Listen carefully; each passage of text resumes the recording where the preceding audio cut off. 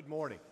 So good to see you this morning. I do want to, before we jump in the lesson, say that last Sunday, in an effort to try to get to know you a little better and to talk a little more, we had a meet and greet at 4 o'clock up here at the building. I said we'd do that a number of times. We will, just not today. So if you'd planned on coming up here at 4, we will do that at some point again, just not today. Spring break, I know a lot of people are dispersed, and I got my kids home, and I would like to be at home and have them ignore me. So, but yeah.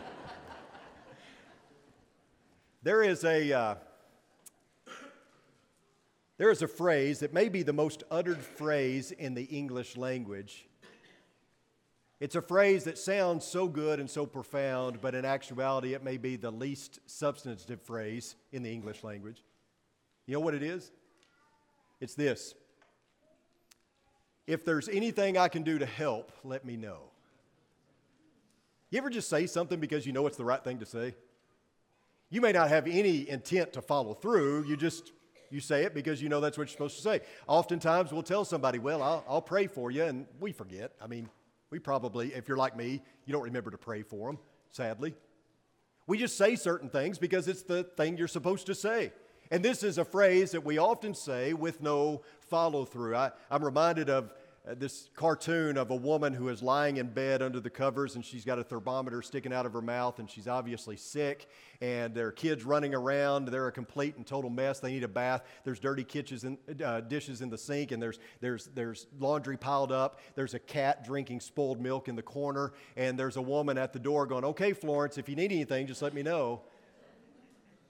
We have good intentions sometimes, but we don't always follow through. In his book, Improving Your Serve, Charles Swindoll stated that when he first approached the idea of servanthood, he had a very negative attitude. He said, "I didn't want to do it. I didn't want to study it. It didn't seem very interesting to me. The whole idea of being a servant sounded negative. In fact, to me, when I thought of the word servant, I thought of a human mule." And that's probably a pretty apt description, right? A human mule. Just throw everything on top of that human mule and let it work. He goes on to say, who wants to be a human mule? It's kind of like the California Conservation Corps, which is an organization out in California that seeks to lure young people into giving up a year or two of their lives and working for, the forest or building infrastructure. They had a slogan. They may still have the slogan, but their slogan that they put on all the billboards and everything was this: long hours, hard work, low pay. They just come right out and tell you, it's going to be a lot of work. You're going to work long hours, and you're not going to make a whole lot. And that's how we often look at service. It's arduous, it's time-consuming, it's painful, it's unpleasurable, without much reward. In fact, in the church, as a Christian, we look at it as a necessary evil. Well, I guess I've got to serve. The Bible tells me I have to. I'm a Christian now, so I got to do something. I know I can't just come and sit. Folks, let me tell you, I think we need a paradigm shift in the way we see service. We've gotten it all wrong for too long. When it comes to service, we need to think not in terms of obligation, but in terms of salvation. Many times we are, at least we feel, that we're guilted into service. Okay, I'll go help in the nursery. You broke my will. All right, I'll go teach the junior high. You keep badgering me about it. I'll teach in the junior high. Folks, let me tell you this. If you ever feel pressured or guilted into serving here at Oldham Lane, don't do it. Just don't do it. We don't need Christians who take up the mantle of service simply because they feel obligated or because they feel pressured or because their will was broken, right?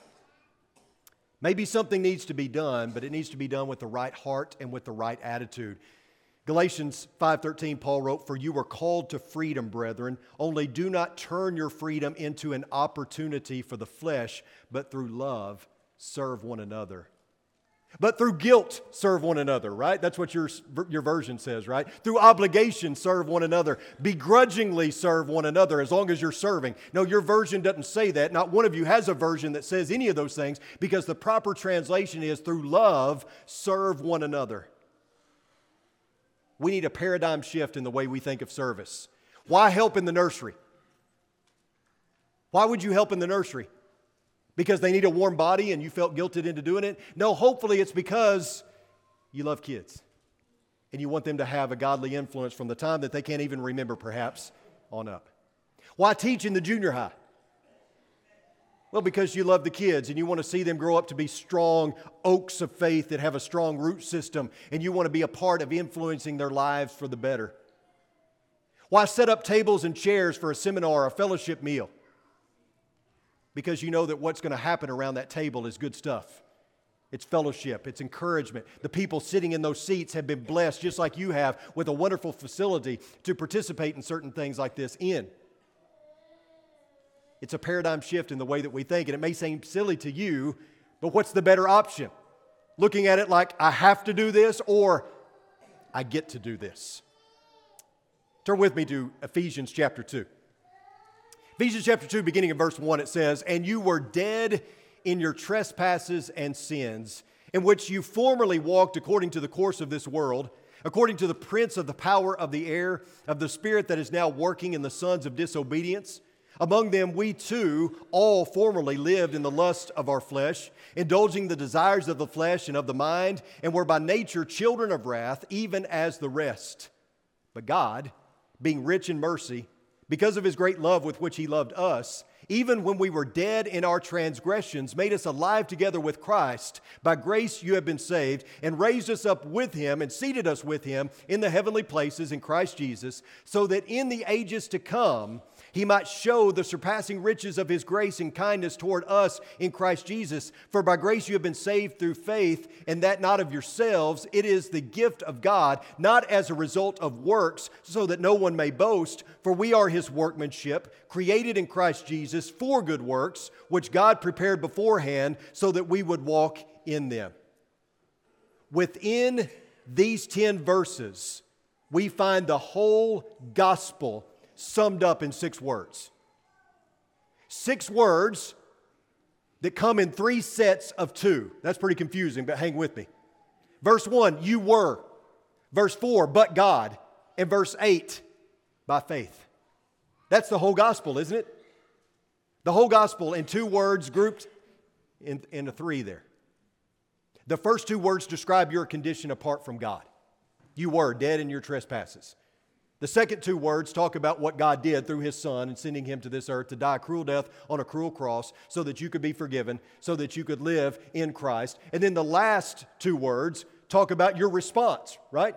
Through faith. By grace you have been saved through faith. You've repented, you've confessed Jesus, you've been immersed in the waters of baptism for the remission of your sins. Let's look at these 6 words a little closer. The first 2, you were.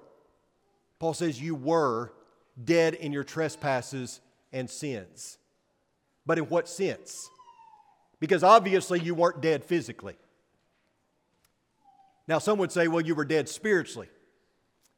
In fact, I think we need a paradigm shift in the way that we think about certain phrases and certain concepts when it comes to the New Testament, and this is maybe one of those. When Paul talks about being dead in your trespasses and sins, he's not talking about what we normally think of and what we normally teach. You see, here's how we look at it. You have the physical and you have the spiritual. One's bad and one's good. That's how we've often been taught. That's how we often think, right?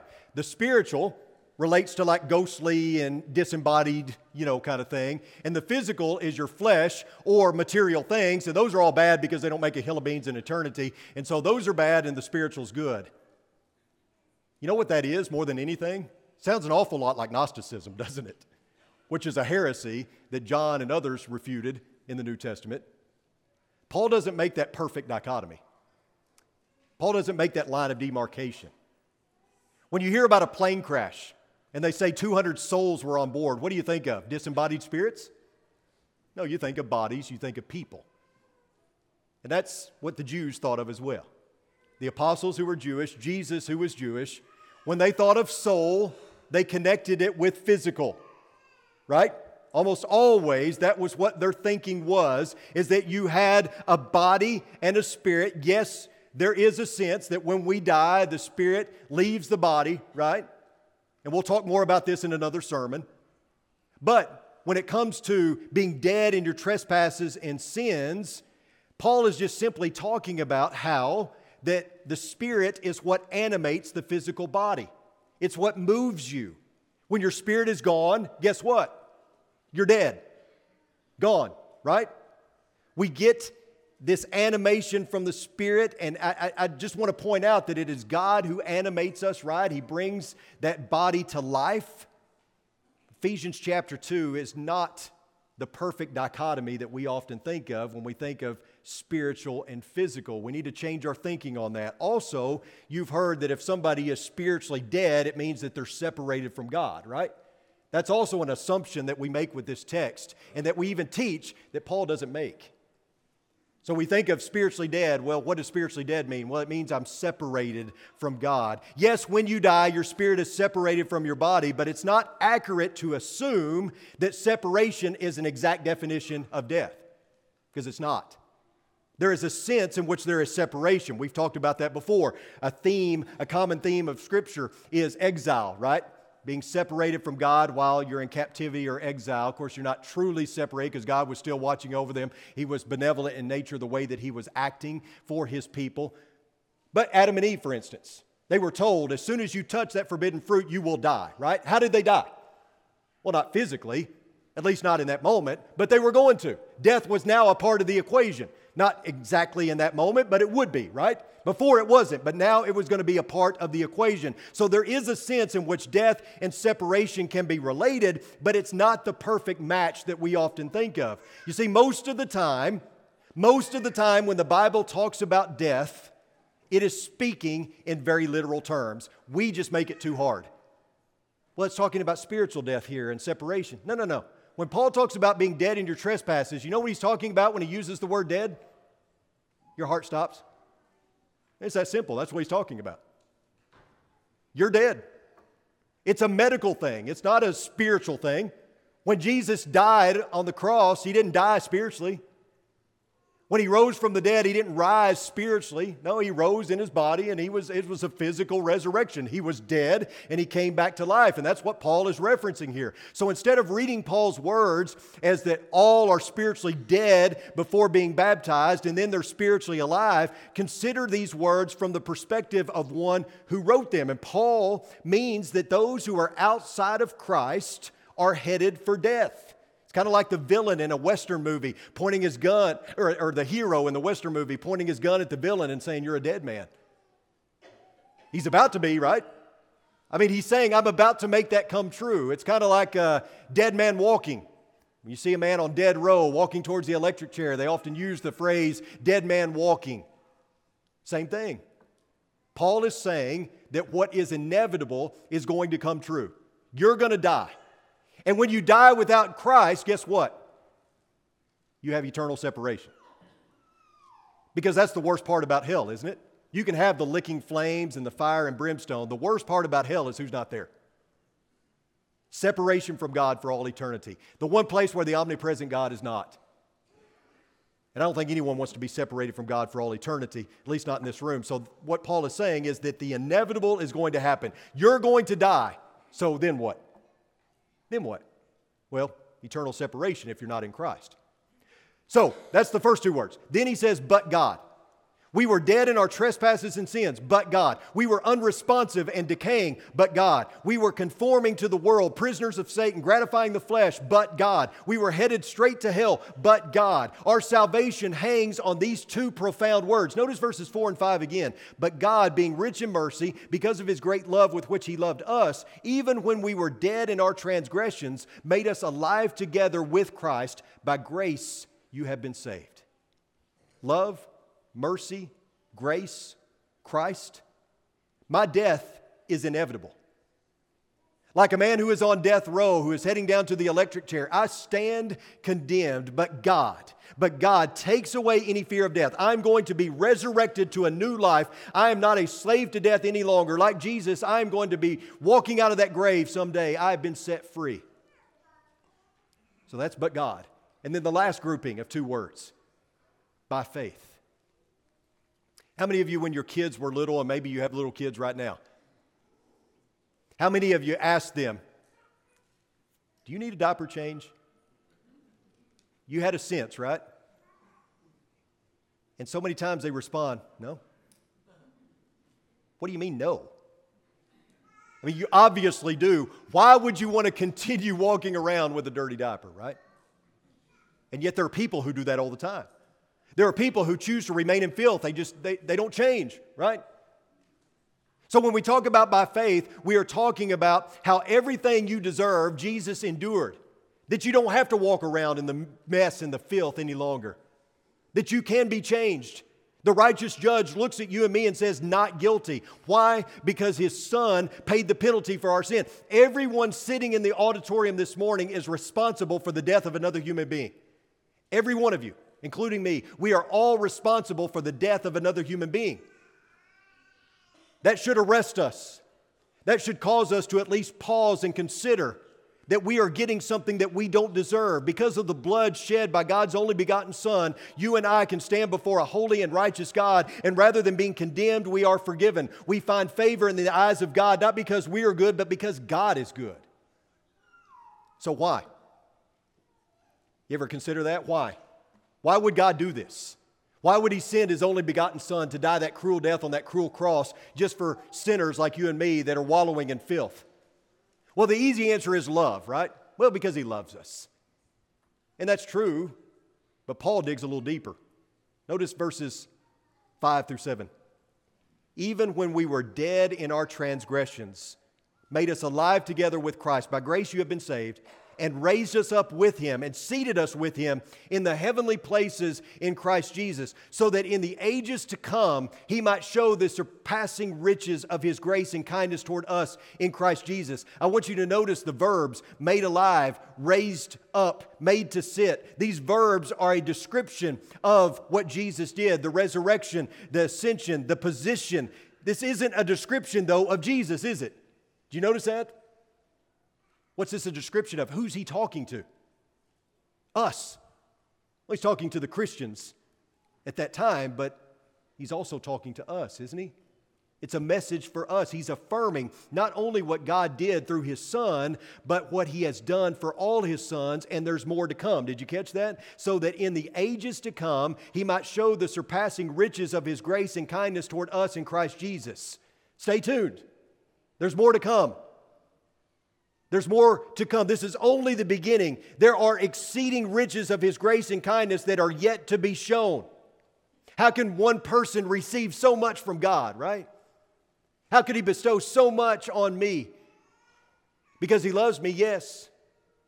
And also because He wants me to have hope. He wants me to look forward to something even better on the horizon. You are a showcase of God's grace. You are a walking, talking, living, breathing testament to how much God loves dead people. How beautiful is that? But here's the deal. You're not in heaven yet. Not yet. And that means something. Because you're thinking, Chris, this is on service, and this is on being a servant and how Jesus is our example. So why are you talking about the gospel? Because it all is predicated upon that. It all goes back to that. Everything relates to who we are in Christ. You know, I am a huge Arkansas Razorbacks fan. I have been since birth. And in fact, that's probably an understatement to say that I'm a huge fan. I'm an avid fan. And really, there's a buzz in Arkansas right now over our new head basketball coach, Eric Musselman. His dad was an NBA coach. He was an NBA coach. Most recently coached at Nevada. And everybody's excited about the recruits he's bringing in. He really kind of exceeded expectations this year. And people are excited about Razorback basketball again. We'll see if it lasts. The honeymoon stage doesn't last very long. If he has a losing season next year, he'll probably be fired. But for right now, everybody is excited. And I was watching a video that he did before the season started. It was training camp, if you will. And so he has all his players gathered around him, and he's talking to them, and this is what he says to them. He says, your mindset should not be, I have to be here until we get to play a game. But rather, I get to be here and get better. That's how you've got to be thinking right now. It's like, wow, I get a chance to get better. 2 more hours to get better today. That's us. I get to serve. I get to serve. I get the opportunity to serve today. Every day that my feet hit the floor when I get out of bed, I have an opportunity to serve a great God who has done so much for me. This is not about obligation. This is about privilege. This is about opportunity. This is about gratitude, of appreciation. I have been saved from wrath. I was once dead in my trespasses. I have been plucked from the fires of hell. I have been gifted with grace. I have been blessed with surpassing riches. I get to do something then. You see, we've got to stop looking at service through the lens of obligation and start looking at it through the lens of salvation. I have been saved and I get to serve. Hooray, right? How exciting is that? There was a woman who was married to a jerk. There's just no other way to put it. He was a ruthless dictator in his own household, and he required her to do certain things all the time. He expected her to do a list of chores every single day that were all meant to serve him. Make his meals, do his laundry, wait on him hand and foot. The woman was beside herself with grief. She could not stand the current relationship she was in. This was not the man that she married. Well, he got ill and passed away. And while she was saddened, she was also relieved to some degree. After some time, she married another man. And this man was everything that her first husband was not. He waited on her hand and foot. He treated her like a queen. When she tried to do things for him, he'd say, "No, honey, I got it. You don't have to do that." One day she was cleaning out some drawers in her home, and she found that list that her ruthless dictator husband had made for her and expected her to fulfill. And she looked at that list, and you know what she discovered? She was doing everything on that list for her new husband. But not because she had to. Not because she feared abuse, but because she loved him. It wasn't out of obligation. It was out of appreciation. That is us. We all need to come to grips with the fact that we exist to serve God because He has been so good to us. How could you ever read through Ephesians 2, 1 through 10 and come to the conclusion that I've just got to serve because that's my obligation? I don't want to do it, but God's breaking my will. How could you ever read through Ephesians chapter 2, 1 through 10 and not feel a sense of motivation to get out there and do something, right? This is not about having your will broken. This is not about being a human mule. This is about being God's hand and feet in the world. This is about taking up a towel and a mission and showing appreciation. That's what this is about.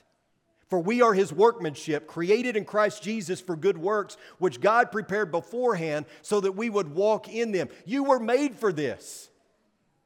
When you put on Christ, you put on work clothes. Do you realize that? You are His workmanship. When you were baptized, you were given a towel and a mission. And you were given the blessing to serve, not the obligation. You were given the blessing to serve. And so maybe you sit there and you think, or you've been thinking, well, I mean, not you. I mean, we're all perfect. I'm perfect, you're perfect. So this is not really us. But maybe there are some Christians that have been thinking, you know, I just have to do this because the Bible tells me so. Obedience that is forced is not really obedience. The Bible speaks to that. I mean, in no way, shape, or form does God expect us to put compliance over relationship and those kind of things. No way. I mean, that's what the Pharisees did, right? They were all about fulfilling, you know, the commands and doing the duties. And Jesus says that's not good enough. But we shouldn't settle for that anyway, based on who we are and what we have been saved from, right? I read the story the other day about a little boy who was sitting in the pew and the collection plate was being passed, and he saw everybody putting money in and he wanted to give something. And so he rifled through his pockets, but he couldn't find any change or any money, and the tray was getting closer and closer, and finally it got to him, and he didn't know what to do, but he wanted to give something. And so he put it on the ground, and he got in it. And he sat down. And he looked up at the usher like, you going to pick me up or not? I mean, what more could you give, though? That's what this is about. It's putting your whole self in. It's about giving everything you have. It's about giving all of you because God gave the best. He gave His only begotten Son. How could we not be inspired by that? You know, every church is filled with willing people. I believe that, don't you? I believe every church is filled to the rim with willing people. People who are willing to serve and people who are willing to let them do it. Which are you? Remember these words. Jesus said, "For even the Son of Man did not come to be served, but to serve, and to give His life a ransom for many." You may read over that and not really think much of it, but notice again, for even the Son of Man did not come to be served. If anybody should have come to be served, it should have been the Son of Man, the King of Kings, the Lord of Lords, God's anointed, the Messiah. If anybody should have come just simply to be served, it should have been Him. And you know what He did? He washed feet. Not only that, He washed the feet of the one that He knew was going to betray Him. You got a towel and a mission. Let's get to work. Dear Heavenly Father, we thank You so much for this opportunity to be here this morning. We thank You so much for this church, and we thank You for the mission. We thank You for salvation and the fact that we have the opportunity to serve You, and we are grateful for that privilege. May we never see it as a duty or an obligation, but rather as a show of appreciation for all that You've done for us. Be with us, God. Guide us. Help us in the mission. Help us when we are depleted. Help us when we are tired. Help us when, we struggle with having a good attitude. Help us to be more like Jesus, to take up a towel. It's in Your Son's precious name we pray. Amen. If we can help you this morning, Clinton's going to lead us in a song. If you need the prayers of this family, if you're ready to take the next step, whatever that is, Bible study, maybe you're ready to talk about baptism, maybe you're ready to put on Christ in baptism, whatever your need is, we invite you to come as we stand and as we sing.